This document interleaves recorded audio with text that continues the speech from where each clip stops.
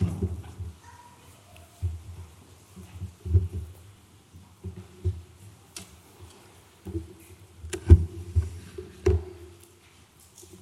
invite you to turn in the Holy Scriptures to Matthew chapter 16. Chosen a text here about discipleship for the occasion here of a public profession of faith. I'd like to read Matthew 16, beginning at verse 13 to the end of the chapter, and to give our attention particularly to verses 24 through 27 this morning.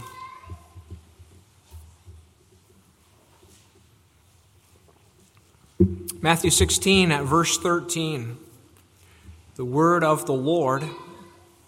When Jesus came into the region of Caesarea Philippi, he asked his disciples, saying, "Who do men say that I, the Son of Man, am?" So they said, "Some say John the Baptist, some Elijah, and others Jeremiah or one of the prophets." He said to them, "But who do you say that I am?" Simon Peter answered and said, "You are the Christ, the Son of the living God."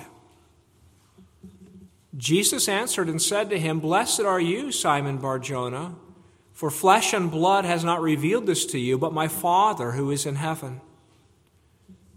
And I also say to you that you are Peter, and on this rock I will build my church, and the gates of Hades shall not prevail against it. And I will give you the keys of the kingdom of heaven, and whatever you bind on earth will be bound in heaven, and whatever you loose on earth will be loosed in heaven." Then he commanded his disciples that they should tell no one that he was Jesus the Christ. From that time, Jesus began to show to his disciples that he must go to Jerusalem and suffer many things from the elders and chief priests and scribes, and be killed, and be raised the third day. Then Peter took him aside and began to rebuke him, saying, "Far be it from you, Lord, this shall not happen to you." But he turned and said to Peter, "Get behind me, Satan. You are an offense to me, for you are not mindful of the things of God, but the things of men." Then Jesus said to his disciples, "If anyone desires to come after me, let him deny himself and take up his cross and follow me. For whoever desires to save his life will lose it. But whoever loses his life for my sake will find it. For what profit is it to a man if he gains the whole world and loses his own soul? Or what will a man give in exchange for his soul? For the Son of Man will come in the glory of his Father with the angels, and then he will reward each according to his works. Assuredly, I say to you, there are some standing here who shall not taste death till they see the Son of Man coming in his kingdom." The word of the Lord. Let's bow and ask our God to speak it to us, shall we? Our Father in heaven, we thank you that in your providence you've appointed one more opportunity for us to gather around the Holy Scriptures and to pray that the Lord Jesus Christ would speak his word to our own souls. We pray, Lord, that this word would have power in our lives, and that the obstacle of our sin or the workings of the devil would not be able to oppose it, and that you would accomplish your good purpose, that your word would not return to you empty, but in fulfillment of what you sent it to do. So God, glorify yourself in us, we pray, by letting your word be preached rightly and truthfully and helpfully, and giving to us an understanding of it and a willingness to receive it, and the faith to believe it. In Jesus' name, amen. Well, Christ Jesus, as we read these words of our Lord Jesus in Matthew 16, we can ask the question, is a costless Christianity genuine Christianity?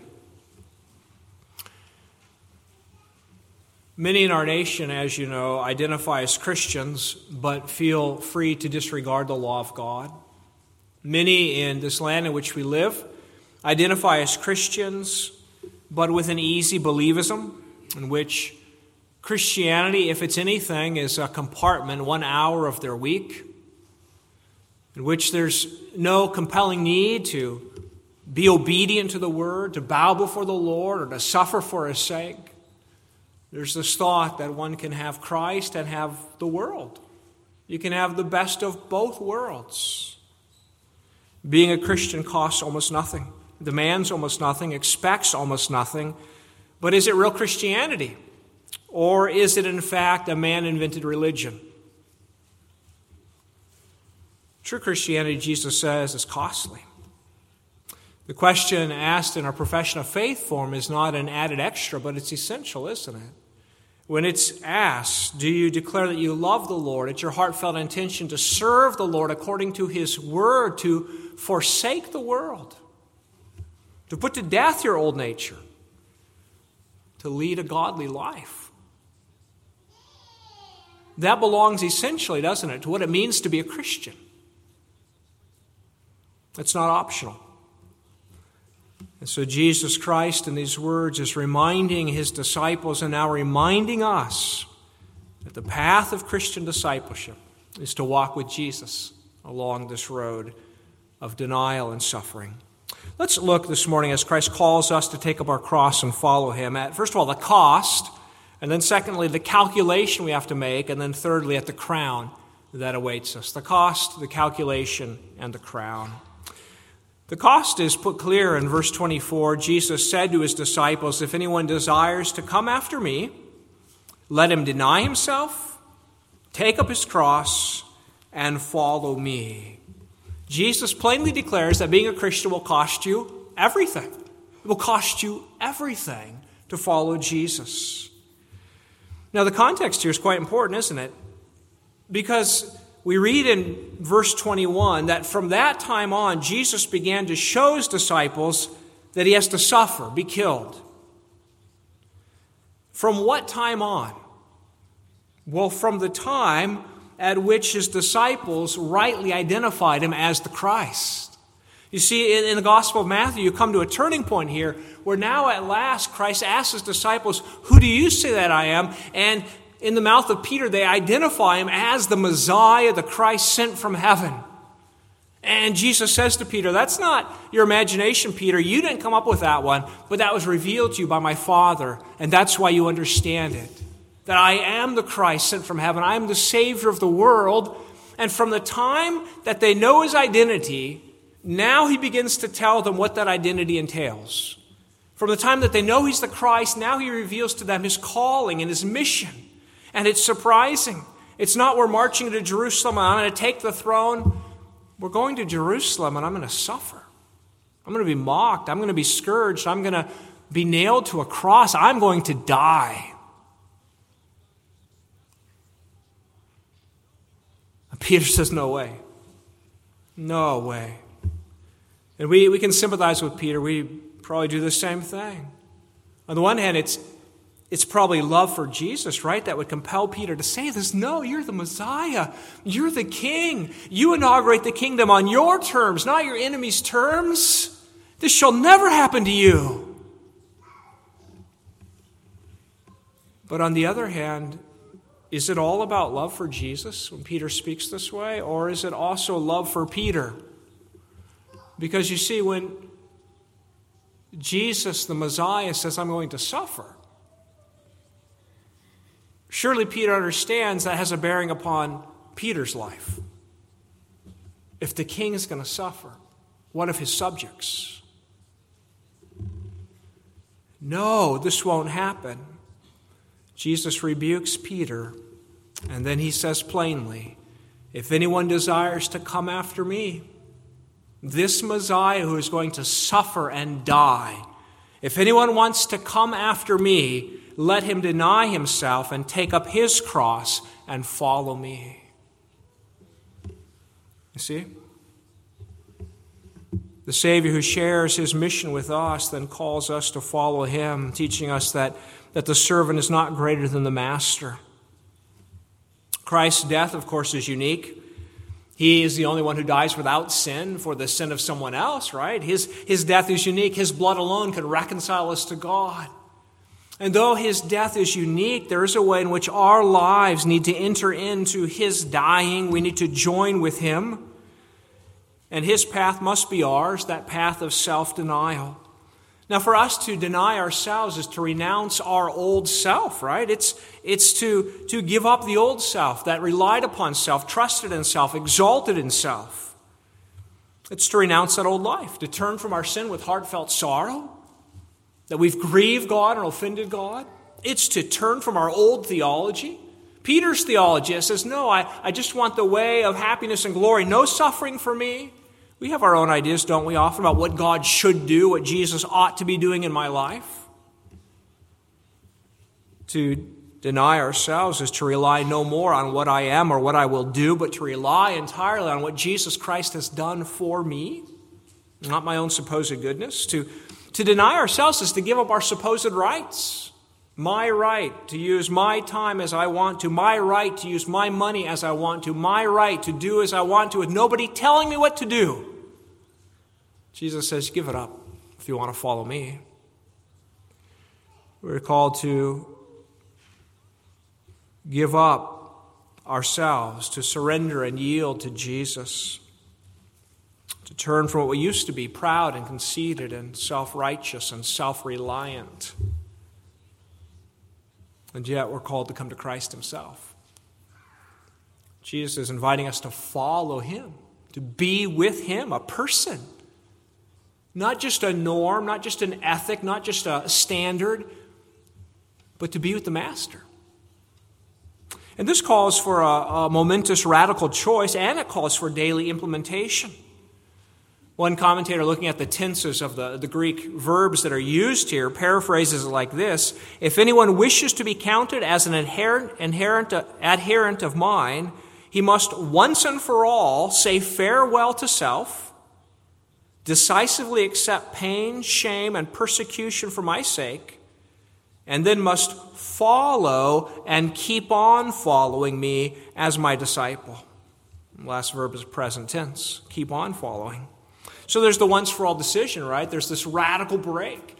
And for those raised in a covenant home, there's perhaps not a singular day that we look upon as the day we made that break. It may be an increasing knowledge of what's required, an increasing surrender to Jesus Christ, but there must be the break, that we've renounced our old self. One theologian whose theology we would not want to embrace in total, nevertheless famously wrote that when Christ calls a man, he bids him come and die. He writes, the cross is not the terrible end to an otherwise God-fearing and happy life, but it meets us at the beginning of our communion with Christ. When Christ calls a man, he bids him come and die.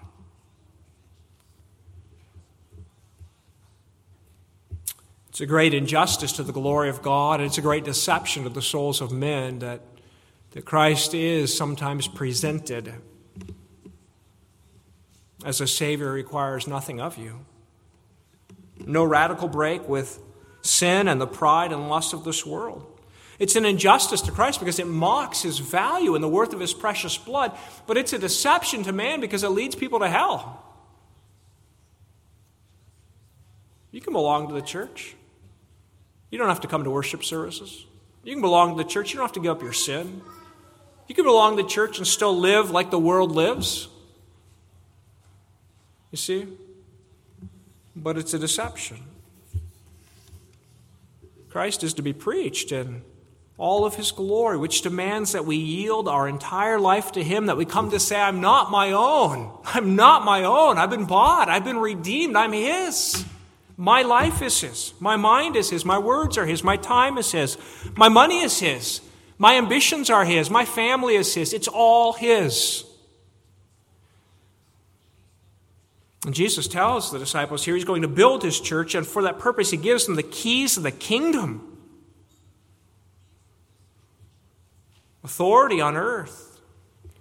And here we're reminded, aren't we, why church discipline matters.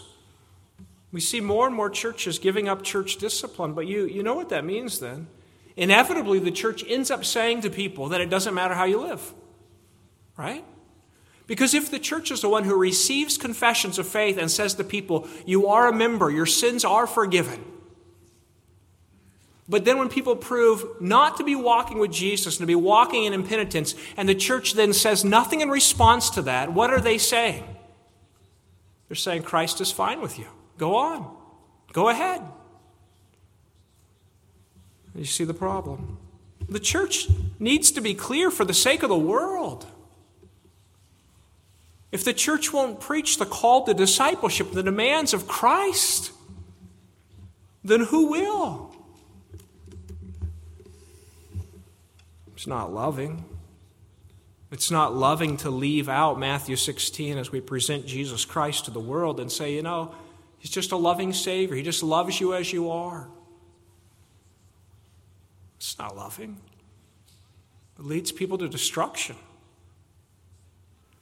The words of Jesus are plain, and the words are truth, and the words are truth spoken in love when he says, if anyone wants to be my disciple, he must deny himself, he must take up his cross, he must follow me. Taking up one's cross doesn't mean simply suffering some inconveniences, but it's the idea of suffering for Jesus' sake. As they did in those days, as Jesus did, often the condemned one had to carry his cross. And Jesus is saying you have to take up your cross. You have to be willing to endure the world's reproach and persecution for my sake. You have to be willing to identify with me, though it cost you. And we know as we look around the world that some suffer more in terms of persecution than others, but all must be willing, whatever cross God gives them, to bear it, to be hated by the world, to endure scorn and contempt of co-workers who maybe ridicule you. When you bow your head in the lunchroom, when you walk away from ungodly jokes, when you refuse to compromise ethics, to endure the tension in families, when living for Jesus, upholding his truth means difficulty. Just read about a Muslim man. This happens all the time, doesn't it? In Muslim lands, here a young man who, upon embracing Jesus Christ, his father was furious and gathered the whole family together to declare that he is no longer part of our family, and said to his son, you may never regard me as your father. We don't say it that starkly in our culture, do we? But we feel it. Feel that dividing line of the gospel that cuts through families and it adds tension. Jesus says, if you would follow me, you must take up your cross. You must be willing to suffer for my sake. You must walk in my footsteps. You must, in love for me and gratitude for me, obey my commands. You must suffer for me. This is the way. And so that profession of faith question, do you love the Lord? Are you going to follow him? Will you forsake the whole world? Will you die to yourself? That's not an optional question. It's not that Jesus is saying you have to earn your salvation and you've got to try hard enough and you've got to suffer long enough that you at last can be worthy of me. We don't acquire Jesus by our self-denial, and we don't earn Jesus through our suffering. The moment you believe, you're saved and all your sins are forgiven. Believe on the Lord Jesus Christ and you'll be saved, right? It's the glory of the gospel. A thief on the cross, he turns to Jesus and instantaneously heaven is his. But this is demanded. It's not demanded as some higher plane Christianity. It's not that Christ says, if you want to be a carnal Christian and just have your sins forgiven, that's fine. You can have me and have the world too. But if you want to be a super Christian, then you got to deny yourself and take up your cross. That's not what he's doing. He's saying there's only one class of Christian. All my followers do this. They deny themselves and they take up their cross and they follow me. That's the only way to be my disciple. But for the disciple, it's joyful, isn't it? That's the other thing Jesus taught us. That the man who finds the treasure in the field, for joy over it, he goes and sells all that he has. He gives up the whole world to have the treasure. He does it in joy. For the believer, it's not a sorrowful choice, but a joyful choice. See an illustration of it in the Old Testament with Jonathan after David kills Goliath and so forth. Then Jonathan loves David and makes a covenant with him. And Jonathan takes off his robe, gives it to David. Takes off his armor, gives it to David. Takes his sword, gives it to David. He divests himself and he gives to David, recognizing him as the Lord's anointed, the one whom he loves. And Jonathan is willing to endure the wrath of his father, King Saul, for the sake of his love of David. And we get a glimpse, don't we, of the coming King Jesus in David and the coming Christians in Jonathan. What will it cost you to follow Jesus? It will cost you your pride. It will cost you your sinful pleasure. It will cost you your agenda. You won't be able to say, I'll date whomever I please. I'll spend my money or hoard my money however I please. You have to give up your right to be angry, your right to be unforgiving, your right to be self-indulgent, your right to be lazy.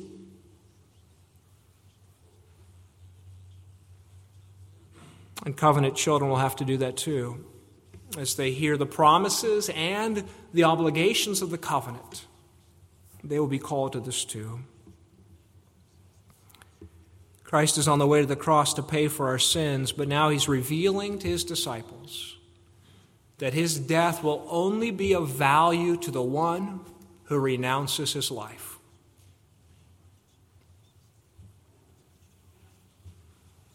Calling to follow Christ is not only a radical decision, but it's an ongoing way of life. Stumbling into sin and finding ourselves being self-indulgent and lazy doesn't mean we no longer have Christ, but it does mean that we need to repent. The path of following Jesus is a life of daily repentance, where he convicts us by his Spirit and we bow down and say, I'm sorry. We turn from our sin and we relinquish again the things our hands have grasped onto and say, Lord, I give it all to you. I yield to you. My life is yours. So let me ask you on this Lord's Day morning, have you made the radical decision, and is it a daily way of life with you that you have denied yourself? You have been willing to bear the cross of suffering for Jesus, and you're following the Lord in his path, his commands.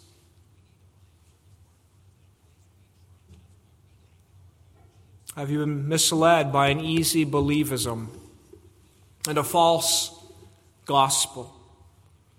Or have you heard the summons and said in sincerity, Lord, I'm not my own. My life is yours. I give up everything I am and everything the world has for your sake. That's what turning to Christ means. To be able to say with the Apostle Paul, I have been crucified with Christ. And I no longer live. The life I live in the body, I live by faith in the Son of God who loved me and gave himself for me. Again, the one who's calling us here is calling us to himself. He loved us and gave himself for us. So we see the cost, but then Jesus leads us in making the calculation. He says in verses 25 and 26, for whoever desires to save his life will lose it, but whoever loses his life for my sake will find it. For what profit is it to a man if he gains the whole world and loses his own soul?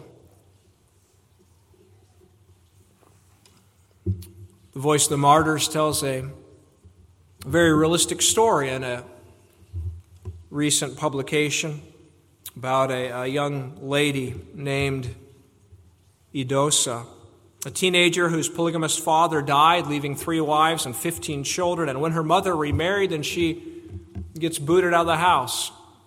She was taken in by an uncle who would give her a place to live if she would be the full-time maid. And that went all right until she heard the gospel and believed on Jesus. And then her aunt beat her and kicked her out of the house. And so she lived on the street for months. And then a Muslim woman offered her a place in her home if she would be the maid.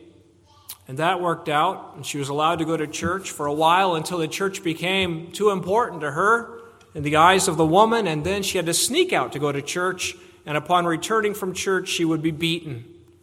And meanwhile, the wages promised her over the course of 7 years were not paid. And so, Edosa began to be discouraged. She said, when the ill treatment became worse, I was discouraged. I didn't want the Lord or anybody to talk to me. I was weakened by the sorrow and by the difficulties. Where is Jesus? I've chosen to follow him, but he hasn't come to save me. And so she began to question whether becoming a Christian was worth it. Was it worth the persecution to be a follower of Jesus? But the Lord supplied her a pastor's wife who became a mentor to her and read to her the Word of God. And maybe she read her this passage because what Jesus is doing here in love and tenderness is coaching us, is helping us, is leading us to make the right calculation. He's saying, look at this world. What if you were Bill Gates or Elon Musk, or what if you had gained the whole world? But upon your death, you lost your eternal life. What would be the profit of owning everything in the universe, being able to buy anything you want to buy?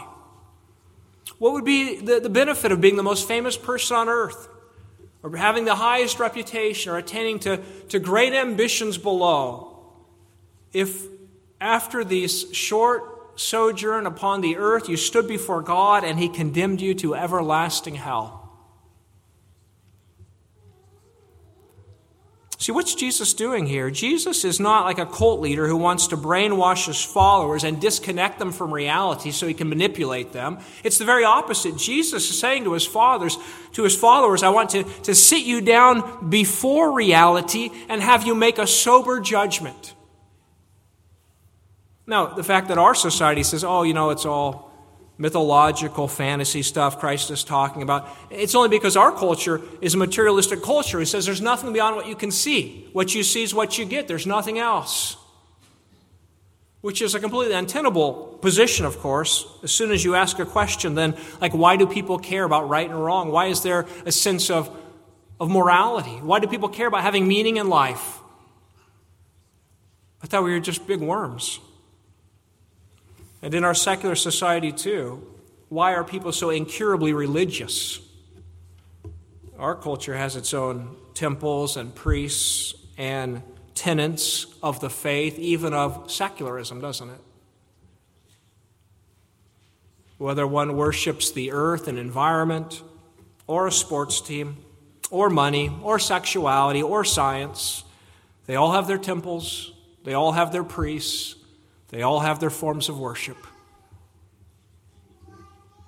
But see, Christ sets us before the real reality, which begins in Genesis 1. In the beginning, God. That's the reality. That's the main reality in the universe, God. He made you, and you'll give an account to him. And so Christ says, in view of that fact, now calculate it. Look at this world. You're 80 years below, 90 years maybe.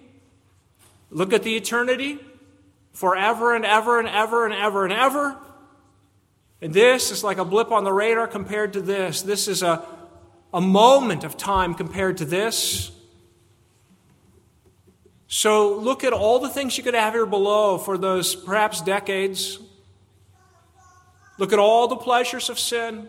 Look at all the esteem of the world. Look at all the friends you can have. And then weigh it against the eternity of life with God and his fellowship and the joy of the Lord, or under God's wrath,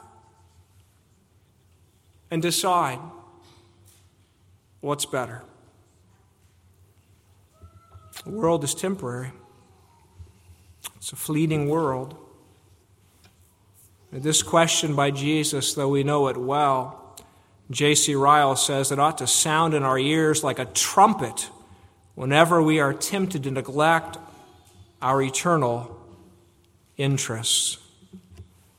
For what profit is it to a man if he gain the whole world and loses his own soul? So we must each make the calculation. We must each personally make the calculation. You know, I've noticed that the profession of faith questions usually begin the same. And when young people are interviewed, the first question, what brings you to this point? Why do you want to profess your faith? And it's a question asking one of motive, isn't it? Are you here willingly and joyfully to claim the Lord Jesus, to identify with Him? Or have you been forced here by your father or by your pastor, or in this case, by your father pastor? Are you here of your own accord? Because you can't fake it in the end, can you? You can't fake it in the end. The answer to the question will show itself in your heart and life, and if not before men, surely before God.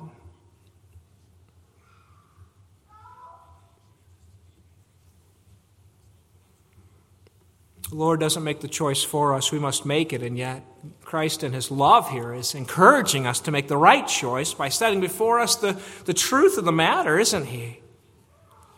And when we do make the right choice, we give Him praise because it's His work in us. It's the power of the living Christ, of whom Psalm 110, verse 3 speaks. Your troops will be willing on the day of battle, or your people will offer themselves freely on the day of your power. The question here, it may seem like it's out of reach, right? Die to myself? Take up a cross? We can barely begin to grasp the horror of the word cross. The things that were done to men who were crucified are beyond description.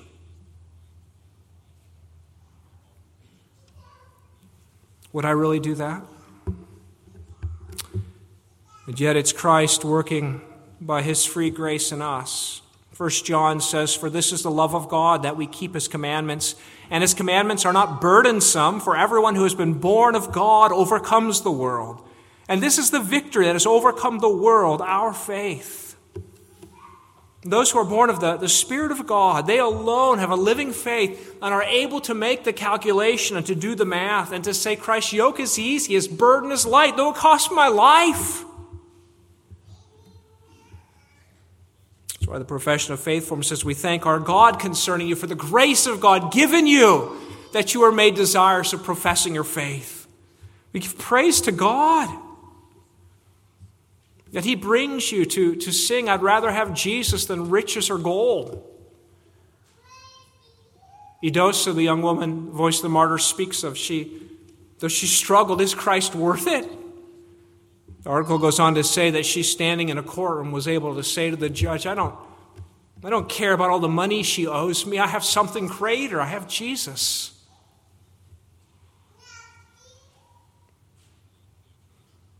No one can say that Jesus is Lord except by the Holy Spirit, 1 Corinthians 12:3. Because you see, to say Jesus is Lord, to say He's my Lord, I will follow Him. To make this calculation is to make a calculation of faith, which comes from the Lord.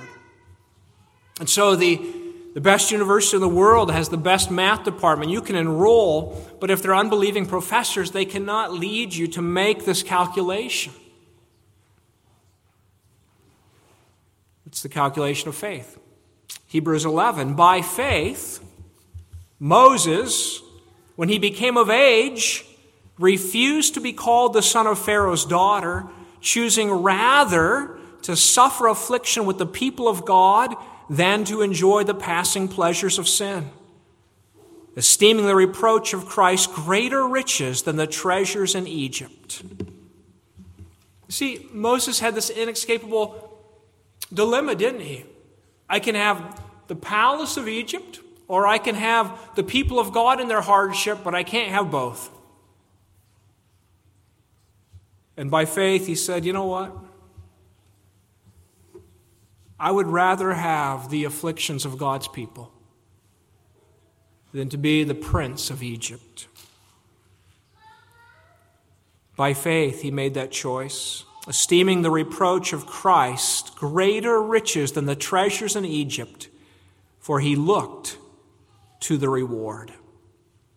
For he looked to the reward. Let's think of that finally this morning. Not just the cost, not just the calculation, but the crown. Verse 27, for the Son of Man will come in the glory of his Father with his angels, and then he will reward each according to his works. So the day of reckoning is coming. Everyone's choice is going to be tested, right? Bill Gates, Elon Musk, President Biden will all stand before the judgment seat of Christ Jesus. And we will too.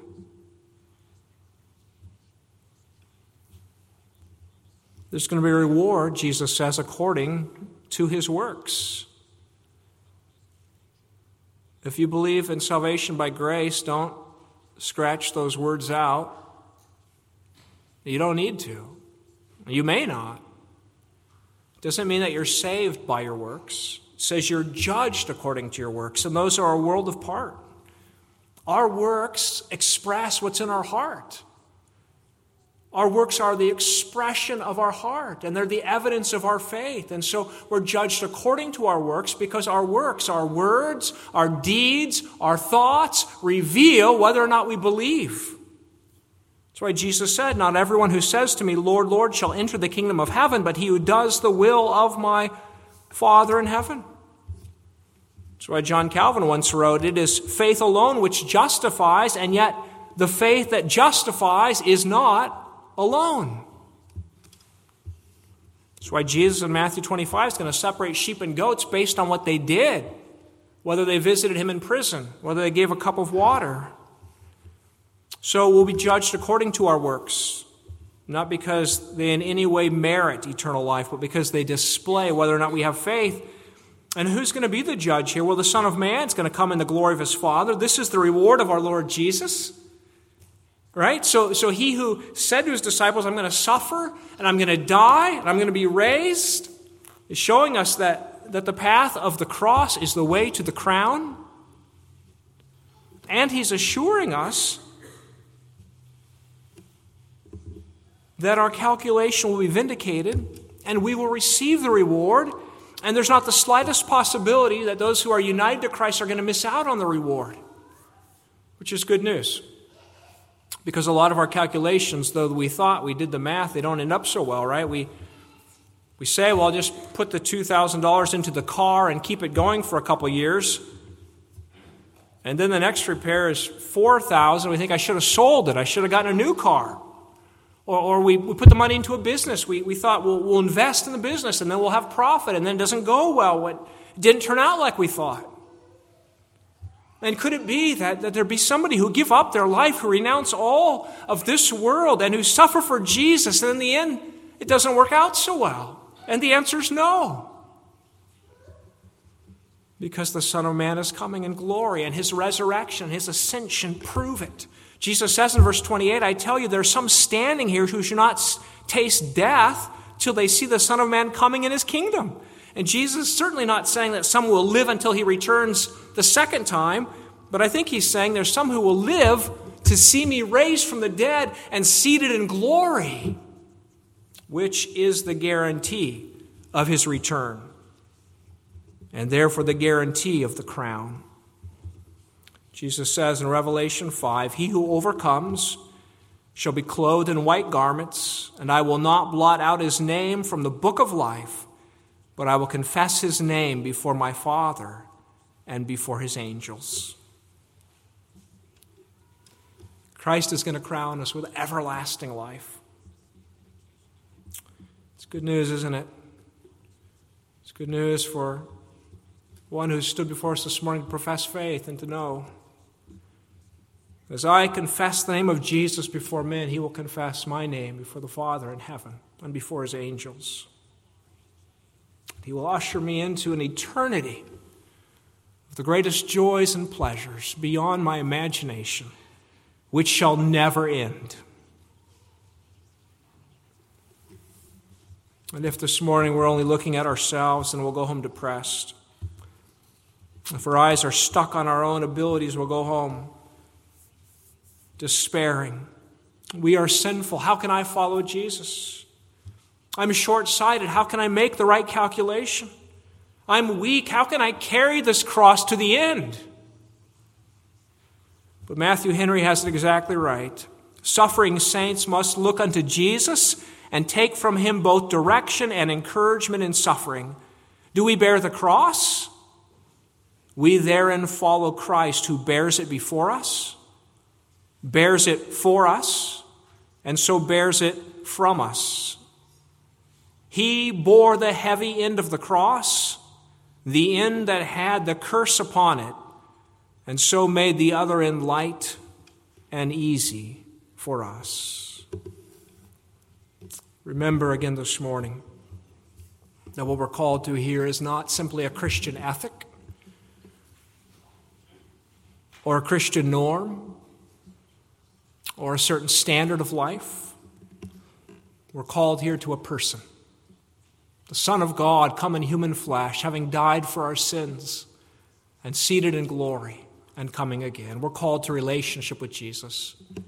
And in him alone do we have the faith to make the right calculation, to count the cost, and to choose by his mercies to follow him.